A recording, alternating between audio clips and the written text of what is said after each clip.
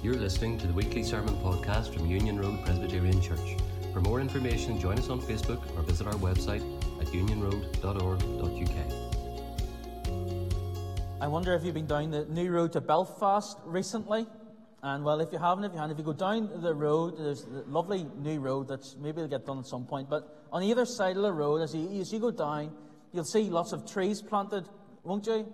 And the trees will have a stake beside them as well to ground them in the ground, isn't it? To stop the tree from maybe falling with the lie of the land, or to make sure the roots don't end up uprooted, or that the wind doesn't blow them off. They need a stake to plant them in the ground and to hold them upright and firm. And whenever we were growing up, we had to put in trees and we put in stakes in the ground of the trees. But also with flowers and different things, as many of you will know, that sometimes people have nice trellises in their garden and make up part of their garden. And well, we tried to grow a sweet pea. You know, a sweet pea, you plant it in the springtime and you try and feed it through the structure of the trellis. And it's that picture of a plant growing through the trellis that we want to keep in our minds this evening. The sweet pea, or you might see it in the vineyard in your holiday, maybe where the vineyard goes on and on and on, but they have structures in place to allow the vine to grow. And while this trellis and vine idea, or the trellis and sweet pea, if you like, if we picture the trellis as the church, the structure on which everything goes on that allows what to grow? The gospel to grow. For the church, as it were, the people within it to grow. So the trellis is the structure, the church itself, and the vine is the gospel, the good news as it goes out. So eventually, although you build your trellis and you plant the sweet pea and it grows, eventually, as was not the case in our house, eventually the plan was that you admire the sweet pea, you admire the plant much more than the trellis itself, that you admire the gospel, Jesus, much more than you see the church itself. Because tonight, as we look at Acts 6, we want to learn that an organized church allows the gospel to grow. An organized church allows the gospel to grow. And this is where we're going to turn to tonight in Acts chapter 6. And please have your Bibles open in front of you. We'll flick a couple of pages back and so on later on. But this organized church, this organization that had to be done by the apostles, how does it come about? Well, the reason it comes about is that there was a problem, wasn't there? There was a problem. You see, we might think that the early church, whenever Jesus has just left, as the church is growing magnificently, we might think that everything's pretty easy and dandy. But it's not plain sailing for the church at all. There's difficulties from outside, but there's also difficulties from the inside. Outside, we know there's a persecution. So just back in chapters 3 and into 4, we had the Peter and John being arrested and before the council, and they were told to be silenced. They were being persecuted. And then at the end of chapter 5, and from verse 17, you'll see that the apostles are arrested again, and they are beaten. They are told to go quietly, or to stop talking about Jesus. So yes, there's a really obvious persecution, and then we know later Paul will be arrested. But inside the church, there's problems too, isn't there? The beginning of chapter 5, Ananias and Sapphira, they let on, they sold the field for £100 and they only give 70, whatever it was. There's problems inside the church. Why is there problems inside? It's because of sin, isn't it? And Paul in his letters, he will deal with different issues. Why? Because, well, sinful people like us will always have sinful responses, won't we? And Paul has to deal with that. So there's difficulties from outside the church and inside. But this particular problem, we find it in verse 1 of chapter 6, there is that widows are being neglected, or widows are being overlooked. You see, what had happened is there was this immense growth. So after the Pentecost, there were numbered 3,000 people, 3,000 souls at the end of chapter 2.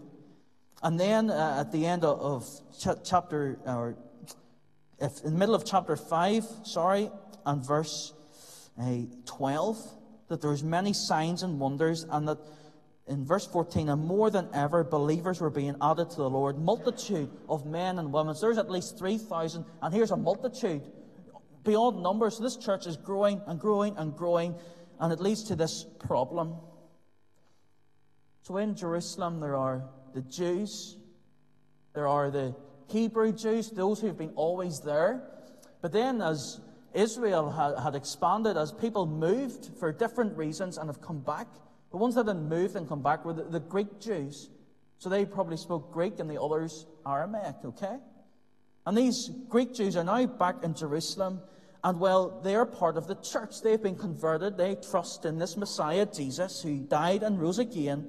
And well, to care for this growing church, it's really difficult. It's getting harder and harder as the church grows to care for it properly.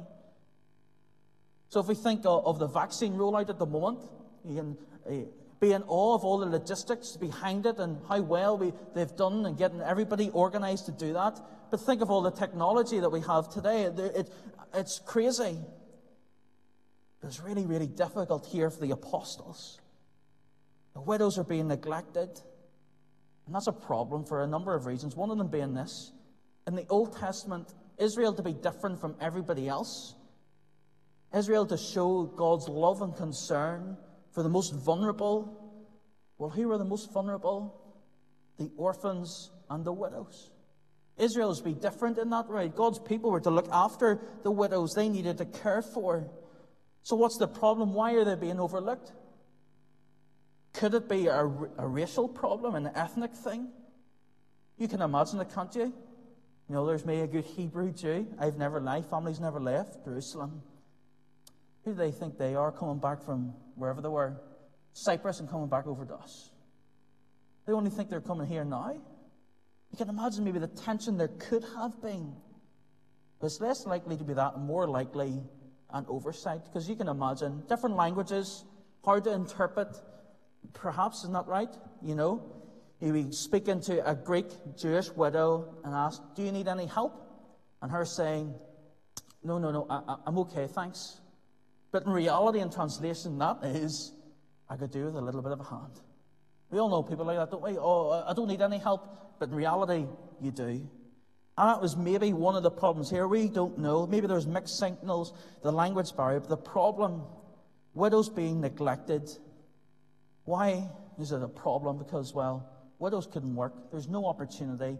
They needed cared for, and they weren't. That's the problem. But the apostles looked to fix the problem with the solution. You know, it's the classic saying, a stitch in time saves 9. Well, here, the solution will prevent further pollution. The solution to this problem will prevent the church unraveling itself, as it were. Well, how do they provide the solution for this problem? Well, in verse 2, they gather the church to organize, don't they? It seems so simple. Just to gather everybody together and to organize it. Yet it is what works, as we'll discover. That is their solution. The people together, the church, those who believe in the death and resurrection of Jesus, as they come together, what it is in verse 3, they are to pick out people to serve tables. And those who are going to be chosen and voted for, as it were, they have a responsibility to the church, don't they? But also the people voting have a responsibility. It's not right? If they pick some dose to go and do it, it's not going to be done well, and there's going to be more problems. So what do they have to do? Well, there's qualifications, isn't there? These people that have to be picked are told that they have to be men full of the Spirit. Men full of the Spirit. You see, we might think that's just for elders. It's actually for all of God's people. To be people full of the Spirit. What does that mean? It means that they are Jesus followers. It means that they take Jesus seriously. It means that in every part of their life, they are seeking to follow Jesus. They look to God's Word and they're able to apply it to themselves. That's what it means to be men full of the Spirit. People who are godly, seeking to be Christ-like and following Him closely. So in all of our service, whether it be practical, like serving tables, or elders especially, we are to be Christ-like. godly, full of the Spirit. We need to be in God's Word, with God's people. And whenever the church gets to decide, it's really interesting who they choose, isn't it? They choose men from all kinds of backgrounds, men from different backgrounds. You see the list of names in verse 5. Stephen, Philip. I'm not going to go through them all, but you have them there. And these are mostly Greek names. Why is that significant? These guys could speak to the Greek widows, couldn't they? If they've had the language, they can speak with them and to them. And, well, look at some of the names there. There's Nicholas, who's converted. He was a pagan from Cyprus, but he's come in, and now he is one of God's people. There's Stephen, a man who is full of the Spirit, as we'll see in the next chapter, his wonderful sermon, and he's stoned. Stephen becomes a preacher.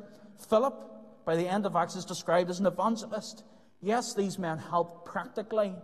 That's where they started off, as it were. They were men full of the Spirit, and they grew. As they worked with the apostles, they grew, they helped practically, and eventually they stepped up. Because they were men full of the Spirit. They are men who were Christ-like and seek to be Christ-like. In verse 6, the apostles lay hands on them. In a sense, they were given the church's confirmation of their calling to go and do this. It was a prayer that gave them the authority to go and to do. That is why they do it, is to show the people, these are the 7 men that are going to be the solution to this problem, this practical problem that we have. These men are going to be the solution. These men are going to help us get through this. We are organizing the church. Why are we organizing the church? Why are we getting these men to go and do this? Is it to give the apostles an easy time? Because they couldn't be bothered doing stuff for the widows? No, it's not that.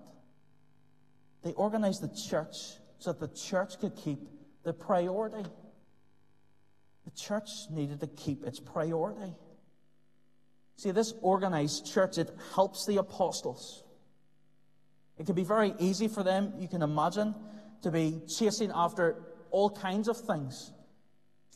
They could be chasing after all the practical things, running around, doing loads of things and forgetting about Jesus. But the organized church helps the apostles.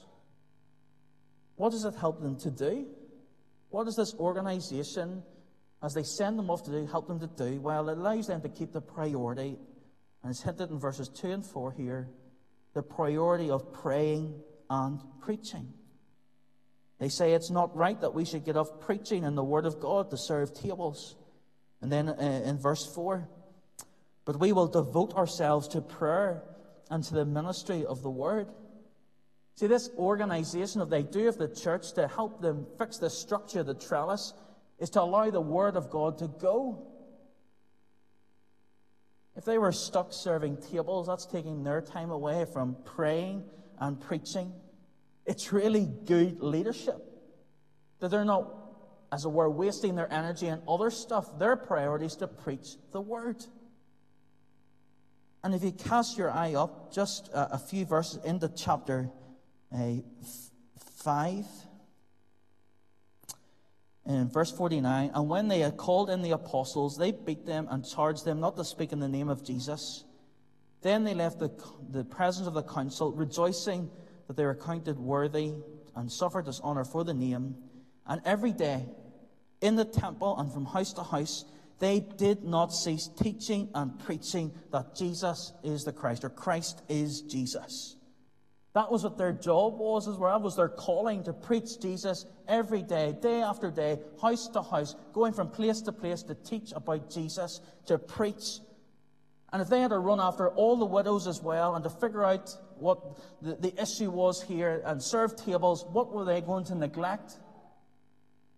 They were going to neglect a district perhaps, or some houses. They weren't going to be able to spend their time and their energy preaching the Word. They have 2 priorities. And it's interesting, even the order, isn't it? Praying and preaching. Devoting themselves to pray as they prayed over Scripture. as they tried to understand that Jesus in the Old Testament, that they would proclaim to the Jews who knew it so well, how were they going to apply it to people's hearts? How were they going to show Jesus in all of Scripture? They had to pray hard over it. They prayed over the Scripture and they prayed over the saints, that they would have boldness to go and proclaim Jesus, praying for the saints and their difficulties and their problems, praying for the saints that others, their family, praying that others would come to know Jesus, that God's Spirit would work in people's hearts as they preached. See, preaching is really important for the apostles. That's what they go from house to house. They don't cease to do it. They do it because, well, God's Word must be opened and explained. You must get to Jesus and His Word and Him dying on the cross and rising again. Why? Because, well, good works won't save anybody. You can serve all the widows you like, but you need to bring them to the Word, don't you? We can help its endless number of situations. We can look after constantly over the homeless people, and that is right to do so. We can look after poverty, money issues. We can look over children and addiction. All kinds of issues and things that is good to look after. But they need to be meeting God in His words. Good works will not save anybody. Caring for people, befriending people will not save anybody. Who will? It's Jesus. So their ministry, yes, they're serving at the table, serving the church, but the end is to always get to Jesus. And that's the same in any organization or anything that we should do. This organized church helps the apostles do what they're supposed to do, to prevent the misuse of their time in other things, to not be chasing up all the practical things. And we kind of have a structure like this in the Presbyterian church, don't we? In church, we have our elders that look after the spiritual matters, and then we have our committee that looks after the practical things. And that's a really important role because it allows the elders to pray and to preach. So let's take an example. Coronavirus situation. Measuring 2 meters, getting everybody in through the door, spraying hands, organizing all the logistics. It's the committee or others who do that, isn't it? Not really me or David squirting your hands often. Or organizing, make sure the building's all set up for different things. It's the church, part of the church. It's not that the role is any less or less important, but allows the priority of the preaching and the praying of God's Word. See, I'm not saying that serving widows is a pointless task or a waste of time. I'm not saying that. But the pattern throughout all of Scripture is to pray and to preach. Paul goes into somewhere, a city. He doesn't sort out all their problems socially. What does he do? He preaches and he teaches. And this organization allows the apostles to have the priority in their preaching, not their priority looking after practical things. They aren't neglecting their duty or their calling. If they were to neglect preaching and teaching, that would be to the detriment of the church. It would be a bad thing. It would lead to stunted growth, wouldn't it? If they're preaching day by day, all day, every day, and they split that in half, it's obviously going to be stunted growth, isn't there? They're not getting around the same number of people. You have their priority in setting up this structure. And what is the result? Whenever they have the trellis in place, as it were, what is the result? Well, we know whenever you have a problem, solutions don't always work. Businesses always talk about turning a cruise liner. In other words, we need more time to see the result. And what is the result whenever the church is organized? Look at verse 7. It's growth from God's blessing, isn't it? What could have led to division? The Greek Jewish widows and the Hebrew Jewish widows, as it were. Couldn't Satan have used that to divide the church, drive a wedge between them, one side bickering over the other? And the apostles could have said, right, go your separate ways. But they don't say that. Why? Because, well, the church is one body, united to Christ, multilingual, multicultural, and that is why they organize it. to make sure there isn't that division, there isn't that. They keep the main thing, and God blesses the church. They keep Christ and his word center, and the sweet pea flourishes, doesn't it? There's immense growth. What happens? The word increases, the disciples multiply, priests become obedient. Literally, the word increases is the word grows. The gospel grows. It goes out, it goes further. And what happens when the word goes further, whenever they are able to have their time in God's word and to preach it, what happens? Disciples multiply. God, through his Spirit, converts people. There is gospel fruit. And even priests, humble priests perhaps like Zechariah and Simeon, humble priests who recognize that what they're hearing is true. This is the Messiah in the Old Testament. Because they've been able to spend time praying and preparing and preaching, they're able to show Jesus clearly in the Old Testament. The priests, humble priests, would come and be obedient. That they too would follow Jesus. An organized church, it allows the gospel to grow. An organized church whose priorities are right allows the gospel to grow. And in all of our service, we need to be godly. It's not just the men serving the tables here, or just the apostles or the elders, but it's all of us, committee included. The committee is that practical element of the arm of the church that helps and provides in different ways. And in all that we say and do, we keep what the priority? Jesus and his word. We're not building a fancy trellis that we can say to everybody, look at our trellis. Look at our church. Look how magnificent it is. Isn't that a lovely wooden structure off to the side? No. We're not looking to build our name, are we? We're not looking to build Union Road's name and lights and light it up. We want people to see the people in the church in all that we do. Practically, yes, as we minister mercifully to others, but what we want them to see is not the trellis, but the fruit of the vine. We want them to see Jesus. We want them to hear the gospel, that they would be part of that fruit. Because the church ceases to be the church when the priority is not preaching and praying, whenever the priority is not Christ and his word. The trellis is the church. It needs to be organized. It needs to be put into place. Why? That the gospel would go. That the gospel would reach throughout the trellis, out and out, so that there be fruit in Christ. We need to keep the priority. An organized church keeps the priority.